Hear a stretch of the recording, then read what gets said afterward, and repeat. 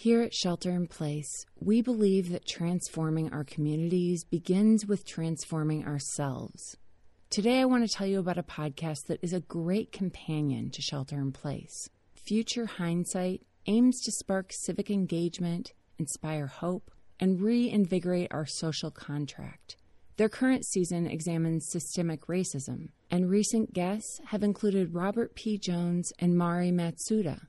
I hope you'll check out Future Hindsight wherever you listen, or find them at futurehindsight.com.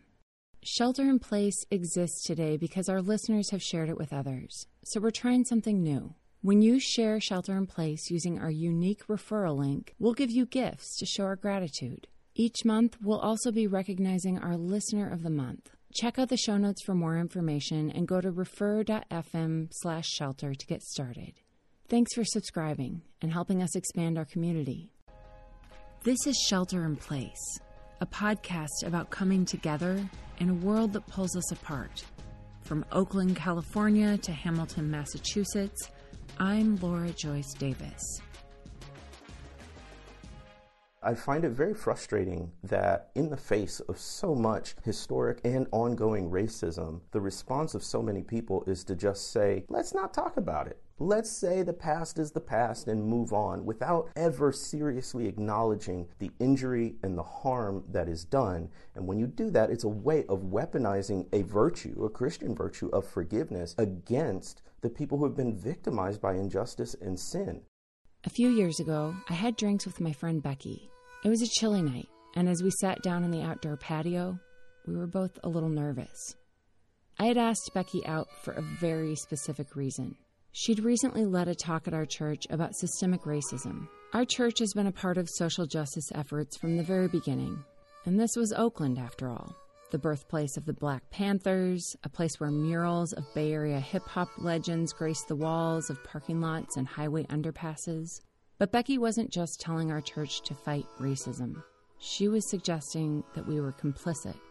I didn't know then that my conversation with Becky that night would set me off on a journey that has continued for more than 3 years. If you've been listening, then you know that the latest chapter of that journey has been my family's very unexpected migration from California to Massachusetts, set in motion by the California wildfires and a distance learning-induced breakdown of pandemic parenting. That pandemic odyssey has been the backdrop of Season 2.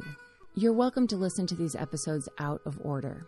After all, Homer's Odyssey jumps all over the place. But if you'd like to get this story from the beginning, it starts back in September with the prologue to our pandemic odyssey. Our temporary move has been more about our kids than our culture.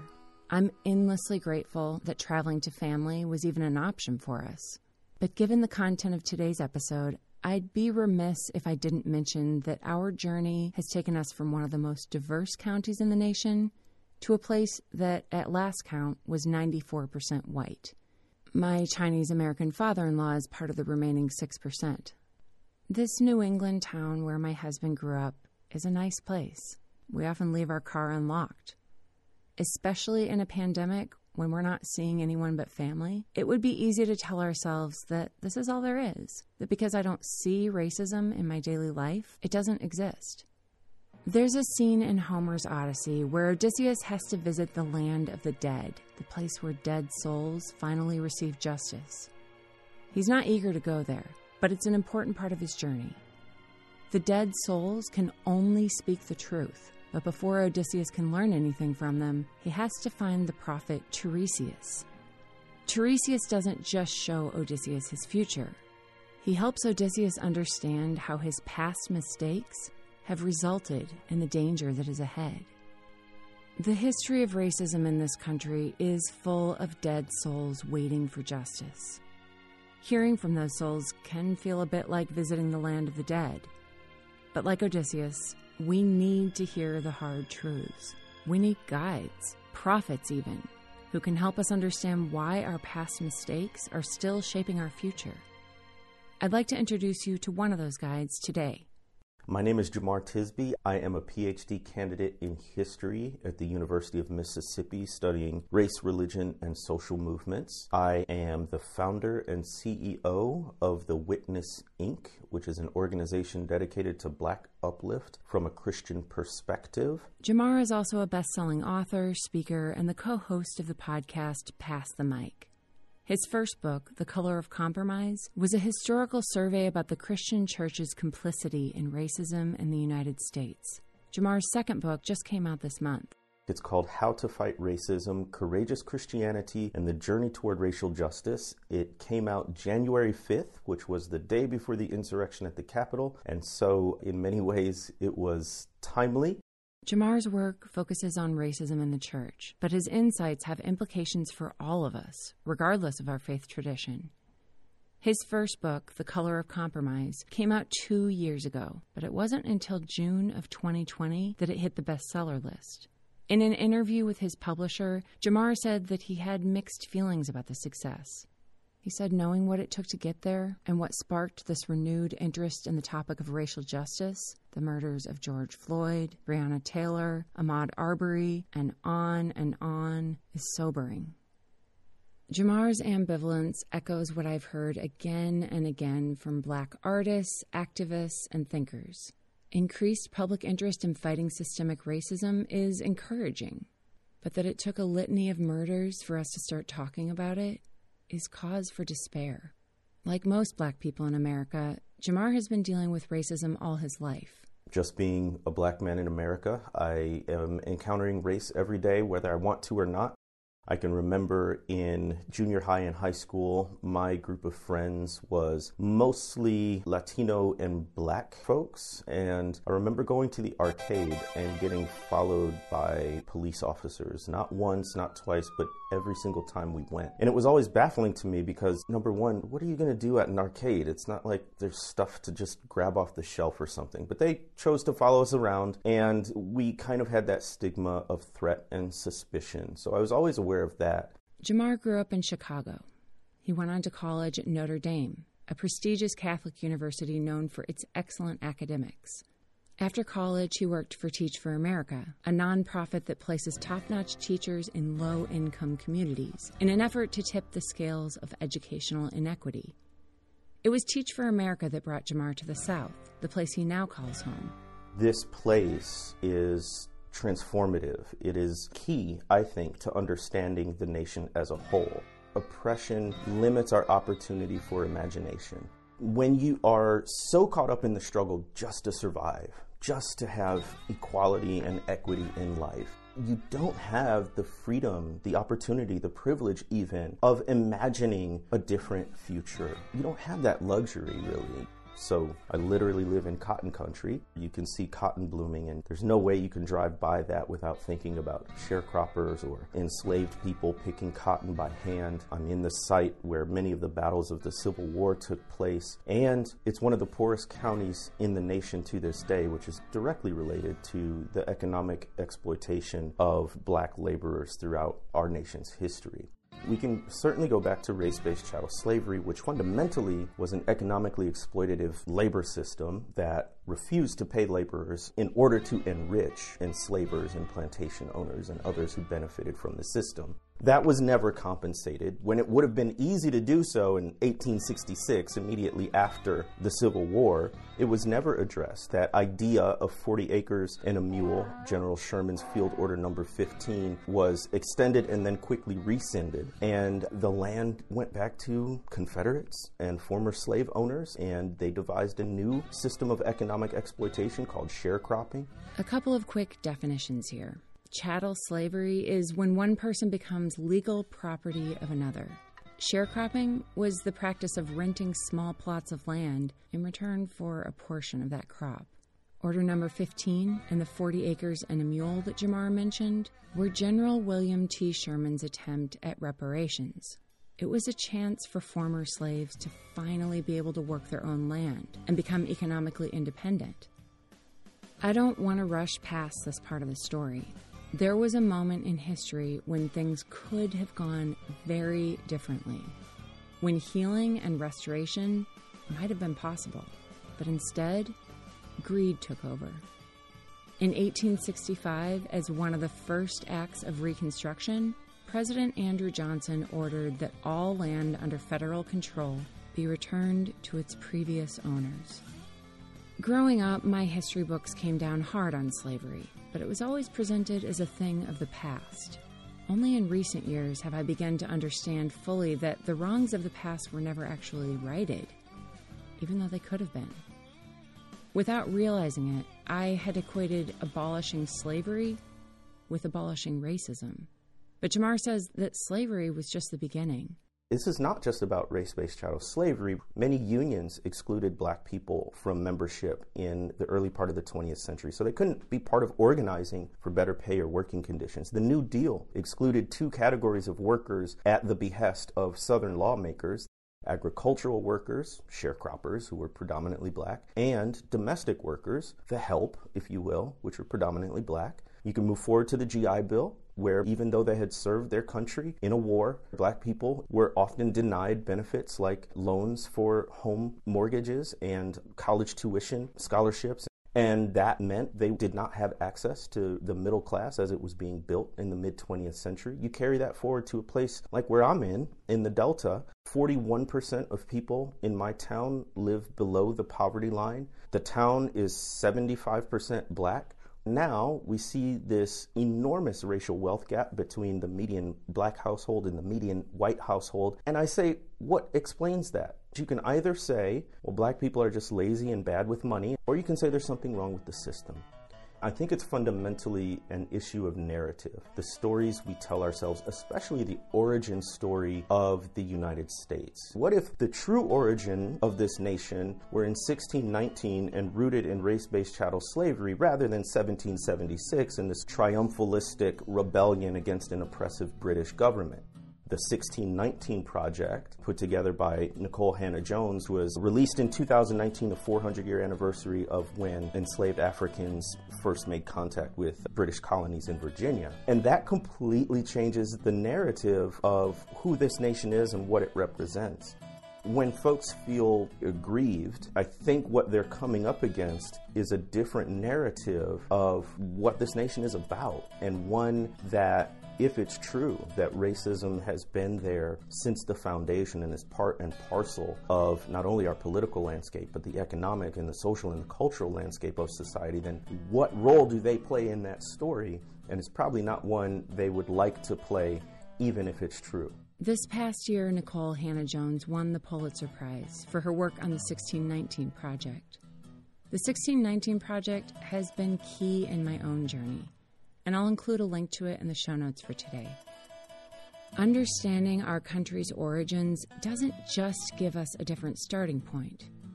It changes the whole paradigm. The wrongs of the past weren't just unfortunate events. They were bitter seeds that grew into brambles that have become entangled with nearly every part of life as we know it today. But that process of seeing the weeds isn't easy.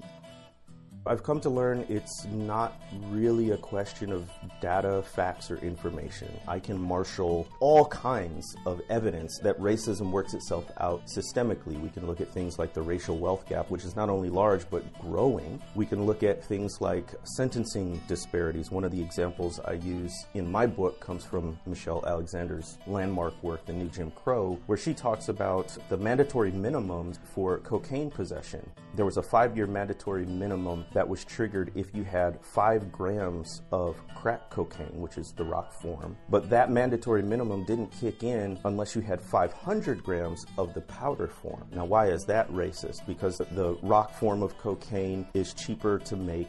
Poorer people use it. Poorer people are disproportionately black folks and people of color. And the powder cocaine is more expensive to make, more of a designer drug, Hollywood, more affluent, which is disproportionately white in this country. And so you get these disparities in sentences and incarceration, but you never have to use the words black or white. I help teach classes in penitentiaries in Mississippi, and the conditions are just horrendous, and the way we treat people as disposable once we label them as criminal. On their uniforms, it simply says on the back, inmate. Stripped of all personality, individuality, dignity. As Brian Stevenson said, should we have the right to execute people, knowing what we know about how flawed and broken the system is? And the answer should be absolutely not. The way that has been abused and the way it has disproportionately affected Black people, people of color, and the poor, we should not be entrusted with the death penalty. Another issue is simply the way the criminal justice or injustice system works. It's things like reforming the bail bond system, making sure that people actually have the right to a speedy trial. One other thing, district attorneys. These folks wield enormous power in the criminal justice system. They're the prosecutors, basically. It's an elected office, and so oftentimes they're running on their conviction rate. And so they'll go to someone accused of a crime, oftentimes poor and in a desperate situation, and they'll say, hey, listen, you can stand trial. If you get convicted by a jury, you could face 10 years in prison, or you can take this plea deal, pay a fine, get probation, but you are considered guilty of this crime. That counts as a conviction for the district attorney, and they have an incentive to do that. And so one of the things that we can do is vote in those elections and make sure we're getting folks in there who are going to be fair and treat people with dignity. I try to unpack that information, but many times that's unconvincing because it goes much deeper for people. There's a commitment to turning a blind eye to the systemic manifestations of racism because the system tends to work for you. Because if that's true, then you're implicated in an unjust system. It goes to issues of identity, of belonging. How will your community react if you begin to accept some of these ideas? What would that say about you as a person, you as a Christian? I'll be right back with more of this story right after this short break. I don't know about you, but I'm finding that it's the little things that go a long way lately. Like when someone sends you a really nice text, or when you hear that song that you love that you forgot about. Or when an ordinary dinner becomes special with a really great glass of wine. Which is why I am so excited to tell you about our sponsor, Delta Wines, who can deliver wine right to your front door. Delta means change, and Delta Wines were born out of a desire to make a difference and protect our planet. For every bottle of wine you buy, they'll donate $1 to partner companies who are cleaning up our oceans and reducing CO2 emissions. Best of all, their wines are affordable and delicious. Go to winesforchange.com and use the code SHELTER to get 10% off your order and support this show. I think Jamar is right. Changing my narrative about our country's origins has been a crucial part of my journey since that first conversation with Becky, but it doesn't let me off the hook. If I'm willing to acknowledge systemic racism, those weeds that have choked out so much good and claimed so many lives, then I also have to be honest about my own history. Are there times when I've looked away instead of pulling up the weeds because it was easier to ignore them? How long can I blame ignorance before my faith and civic duty push me to do something? Jamar has spent a lot of time grappling with these questions, not just in his writing, but in life. I grew up in a family that wasn't that religious. We weren't anti-religious, but really became serious about my own faith in high school. I started going to a white evangelical youth group, and the church that was attached to that youth group, which was almost entirely white. So already very early in my faith journey, there's these issues of race and religion intertwined. From the early 90s up till the early 2010s, the emphasis within Christian circles, and particularly evangelical circles, was on getting everybody together, bringing especially black and white people together for events in churches. We can remember things like the Promise Keepers movement. And what we very quickly found, and what a lot of black people already knew, was that's not it when it comes to fighting racism. It's not primarily about getting people sitting next to each other in the pews. It's about something much deeper than that. And so when my language and understanding around that shifted from the language of racial reconciliation to racial justice and saying we have to look at structures and laws and policies, that was bracing for a lot of Christians, and a lot of white Christians in particular. I think this reaction is something like what I was feeling with Becky. It's one thing to identify racism in the distant past, but once we start questioning our government and even our churches, it becomes personal. Because whether or not we were aware of it, we've had a hand in allowing racism to continue. So it was through all of that that I'm asking questions of my faith and my theology and coming up against lots of racism as I try to articulate and talk about this stuff. When I first began speaking about racial justice publicly and mainly in Christian circles, this was around 2011, 2012, right when we're learning about Trayvon Martin. There was just a lot of pushback. This was in the phase of racial awareness in the church that I would call the racial reconciliation phase. I think 2014 and the killing of Mike Brown in August of that year, the advent of the Black Lives Matter movement, that was just prior to Donald Trump announcing his presidency in June 2015. So all of these things kind of came to a head. We had all of these cell phone videos showing unarmed black people being killed. I think that made it sort of unignorable. Like, it was conspicuous if you were silent at that point. And I remember even on social media, much of the conversation was about, hey, white Christians, white evangelicals, are you going to say anything? The first book I wrote was a historical survey about the many ways that the church, primarily the white church, missed it when it came to race. And I begin the book with the tragic terrorist bombing of the 16th Street Baptist Church in Birmingham, Alabama, and the murder of 4 young black girls between the ages of 11 and 14. And then I talk about a speech that a young white lawyer named Charles Morgan Jr. gave in the wake of that tragedy. And he said to this group of all-white businessmen in Birmingham, he asked them, who did it? Who threw that bomb? And he said the answer should be, we all did it. And then he went through this litany of ways that white people in Birmingham had been complicit with this terrorist act, whether telling racist jokes, laughing at them, excluding them from their churches and memberships there. And he's making the point about complicity, that the most egregious acts of racism can only happen within a context of compromise. That's the burden I have for racial justice, is helping people to see that it is your silence, it is your apathy, it is your inaction that permits the most heinous acts of racism that we would all condemn, understanding that we have a role to play in determining the boundaries of what is acceptable or unacceptable in our communities and our congregations. A real commitment to action, and not just in reaction to some current event or a headline, but a disposition and an outlook, an orientation for institutions, for churches, for individuals to really get on and stay on this journey toward racial justice. Ultimately, I think this is what Becky was trying to get me to understand that night. I needed to decide if I was going to orient myself toward what was comfortable for me or toward racial justice. I needed to be willing to learn from the truth-telling souls of the land of the dead to make any progress in the land of the living. And while I had no problem orienting myself toward racial justice, actually setting my life on that course was a bit more complicated. One of the conversations that is furiously raging right now is about Christian nationalism.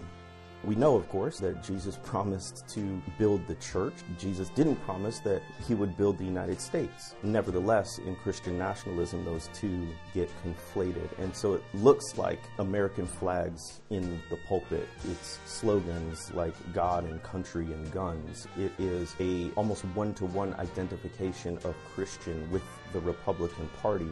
As a kid, I learned the Lord's Prayer alongside the Pledge of Allegiance. The Bible and the American flag were both sacred. I don't disparage my upbringing or the idea that both God and my country deserve respect. But I can see now that there was a more subtle indoctrination at play, too. An unspoken belief that since our founding fathers were Christians and "In God We Trust" was right there on the dollar bill, that must mean Jesus had put his stamp of approval on our nation. And obviously he was a Republican. I think the tough part is people are so used to Christian nationalism that they're not aware of it. To name it is to tell a fish about water. The response is essentially, what are you talking about? That's just Christianity.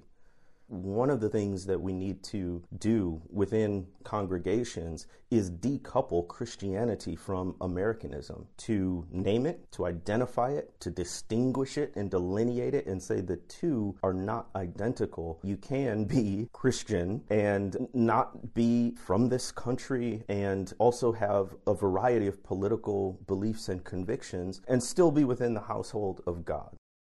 I've had some good teachers who have helped me dismantle this theology, some of them in my own church. But it's the Bible itself that has done the most to change my thinking. The Bible is full of mandates to care for the poor and the oppressed, the widow, the orphan, the immigrant.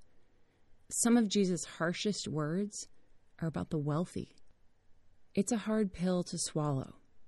The American version of Christianity is easier to take. There's the haunting image of a man carrying this giant Confederate flag within the halls of Congress. And it turns out he was from Delaware. Bigotry has no boundaries. Much of what we're seeing is highlighted in places like the South, but it is certainly present nationwide. The image Jamar is referring to is one that was taken when Trump supporters stormed the Capitol earlier this month. Jamar's second book came out the day before the insurrection. He said that the attack shocked him, but it didn't surprise him. Language creates the context for action. From 2016 to now, we've heard this inflammatory rhetoric, and of course there are going to be people who act on it. That it was incited by the actual president is still very bracing, but this kind of response in general is in continuity with a lot of what we've seen historically. There is a tradition in U.S. history of whenever black folks and other people of color start to gain more civil rights, more access to life, liberty, and the pursuit of happiness, there's always a pushback. What we saw on January 6, 2021 was very much connected to and related to the fact that you had huge numbers of black folks, Latinx folks, and others turning out and turning the tide of elections, and a sense among a certain group of white people that they were quote-unquote losing their country, their status, their power. And that's a big motivator for what we saw at the Capitol. Whatever your politics, I think it's worth pausing to reflect on this idea that language creates the context for action. The slogan, "Make America Great Again," tapped into the fear that what people had was being taken away from them. As uncomfortable as it is to admit, I think this sense of losing my country as I know it is why my conversation with Becky was so hard. Changing a system that benefited me means that I might lose some of the power I had before, which doesn't feel fair. And it's not fair. It hasn't been fair for black people in this country for centuries. But what if we could aim for something better than fair? What if we could imagine a world where systemic racism wasn't a given? What if future generations could look back at this time and say that it was the beginning, not just of fairness, but of healing? In his book, How to Fight Racism, Jamar calls this kind of thinking prophetic imagination. I would be ecstatic if in reading this book, people get a vibrant, colorful vision of what their community, their congregation, their country might look like if we weren't so beholden to racism and white supremacy. And that is an exercise in prophetic imagination. In his book, Jamar outlines what he calls the arc of racial justice. The acronym ARC stands for awareness, relationships, and commitment. We need to think about having a holistic approach to racial justice. What am I doing to raise my awareness about race, racism, white supremacy, and racial justice? What am I doing to build relationships, especially with people who are different from me? And how am I committing to anti-racist practices that go beyond just the individual and interpersonal and get into laws, policies, and practices? Awareness, I think people are doing it. It's listening to podcasts like this. It's watching the documentaries. The relational aspect is tricky because I don't want to say that racism is purely a problem with relationships, but I also don't want to bypass relationships. There's a fundamentally human element to racial justice. And I don't, in our rush to change systems and policies, want to forget that this involves people. How can I cultivate relationships that are going to continue to stretch me and honor the image of God in other people? But beyond that, we are not having a serious conversation about racial justice unless we're talking about economic justice. We should be pushing for some sort of political redress because so much of this inequality was inscribed into laws and policies passed by legislators and lawmakers. One of the things that anyone wanting to work toward racial justice should get behind is voting rights. So much of what we've seen is a backlash against traditionally disenfranchised people, especially black people, exercising their voting rights. It shouldn't be controversial to exercise democracy in a democratic nation. It shouldn't be controversial that we work to make voting easier, not harder. And that's not partisan. It's simply saying that this is the way we have chosen to peacefully transition power, and it's okay if everybody gets a say. That's in fact how it's supposed to work. Awareness, relationships, commitment. Looking back, I can see that Becky launched me onto this arc of racial justice. I'm still on it now. Over the years, in my conversations about racism in my faith community, the discussion often lands on forgiveness. But Jamar says that we tend to rush to forgiveness too fast, without really understanding the implications. I wonder if folks remember the murder of Botham Shem Jean in Texas. He was in his apartment. A white police officer had just gotten off duty, went to the wrong floor, thought it was her apartment, knocked, a black man opens the door, and she shoots and kills him. In the trial, Botham Shem Jean's brother, who was a Christian and black, said he forgave his brother's killer. There was this picture that went viral on the internet of them embracing, and I remember wincing when I saw that. Not because his brother forgave, but because oftentimes the idea of forgiveness is weaponized against black people. We can see this time and time again in the case I just mentioned, but also in the Emanuel 9 slaying, where a white supremacist terrorist killed 9 black Christians at a Bible study. The nation was sort of celebrating the prerogative of the family members and friends to say they forgave the killer, but almost insisting that black people do that in each and every case. First of all, it's up to the person, it's up to the community to decide whether to forgive and what that looks like. Secondly, forgiving is more about the victim and the injured party and being able to find peace with yourself. It's not a question of forgetting or sweeping under the rug. I find it very frustrating that in the face of so much historic and ongoing racism, the response of so many people is to just say, let's not talk about it. Let's say the past is the past and move on without ever seriously acknowledging the injury and the harm that is done. And when you do that, it's a way of weaponizing a virtue, a Christian virtue of forgiveness against the people who have been victimized by injustice and sin. That's not a position we should ever take, and especially in a nation that is notoriously bad at acknowledging the truth of the wrongs done in the name of racism and white supremacy. As I've traveled on this journey, I've often heard fellow travelers say that Obama's presidency is proof that racism doesn't exist today. That we've had a black president is a wonderful landmark in history. That it took us this long to get there should remind us of how far we still have to go. I've been ending each episode with an invitation, and so today I want to extend Jamar's invitation to you. Embrace the arc of racial justice. Read Jamar's book, How to Fight Racism, and study it in community. If you're a person of faith, invite your faith community to join you. Make a commitment to orient your life toward racial justice. We can also support Black-led organizations like The Witness, Inc., the organization that Jamar started in 2011. What began as one man and a Facebook page has grown into a thriving organization with multiple divisions, including a faith-based multimedia company called the Black Christian Collective and the Witness Foundation, a philanthropic division supporting the work of Black Christian leaders. We want to ask the question, what if Black Christian leaders actually had the resources they need to make their God-given vision a reality? We're about to launch our first cohort. We train and fund these fellows to the tune of $50,000 apiece for 2 years. And so we want to act as an accelerator to that vision for justice. And so folks can go to thewitnessinc.com to find out more and also to make a donation. I'll include in the show notes a link to thewitnessinc.com, where you can make a donation to the Witness Foundation and also learn more about the Black Christian Collective and Pass the Mic, the podcast that Jamar co-hosts.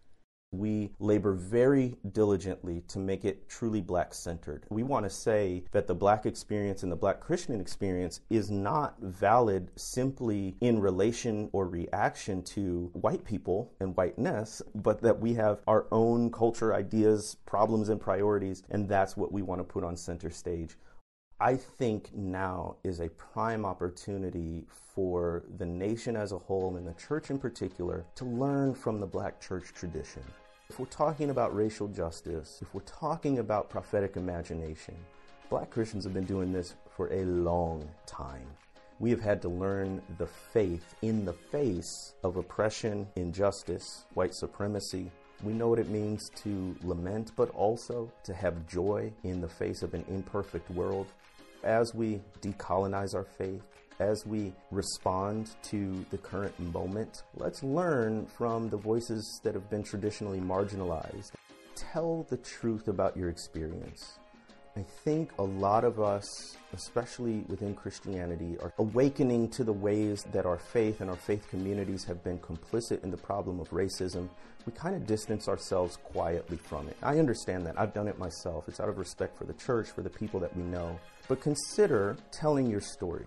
It's your testimony, really, because when you tell your story, you give other people permission to tell their stories too. Talking about it and naming it, it's going to prevent people perhaps from going down the same path you did, but it'll also give people the courage and vision that they too can move beyond harmful ideas and embrace more helpful ideas and a truer vision of the way of Jesus.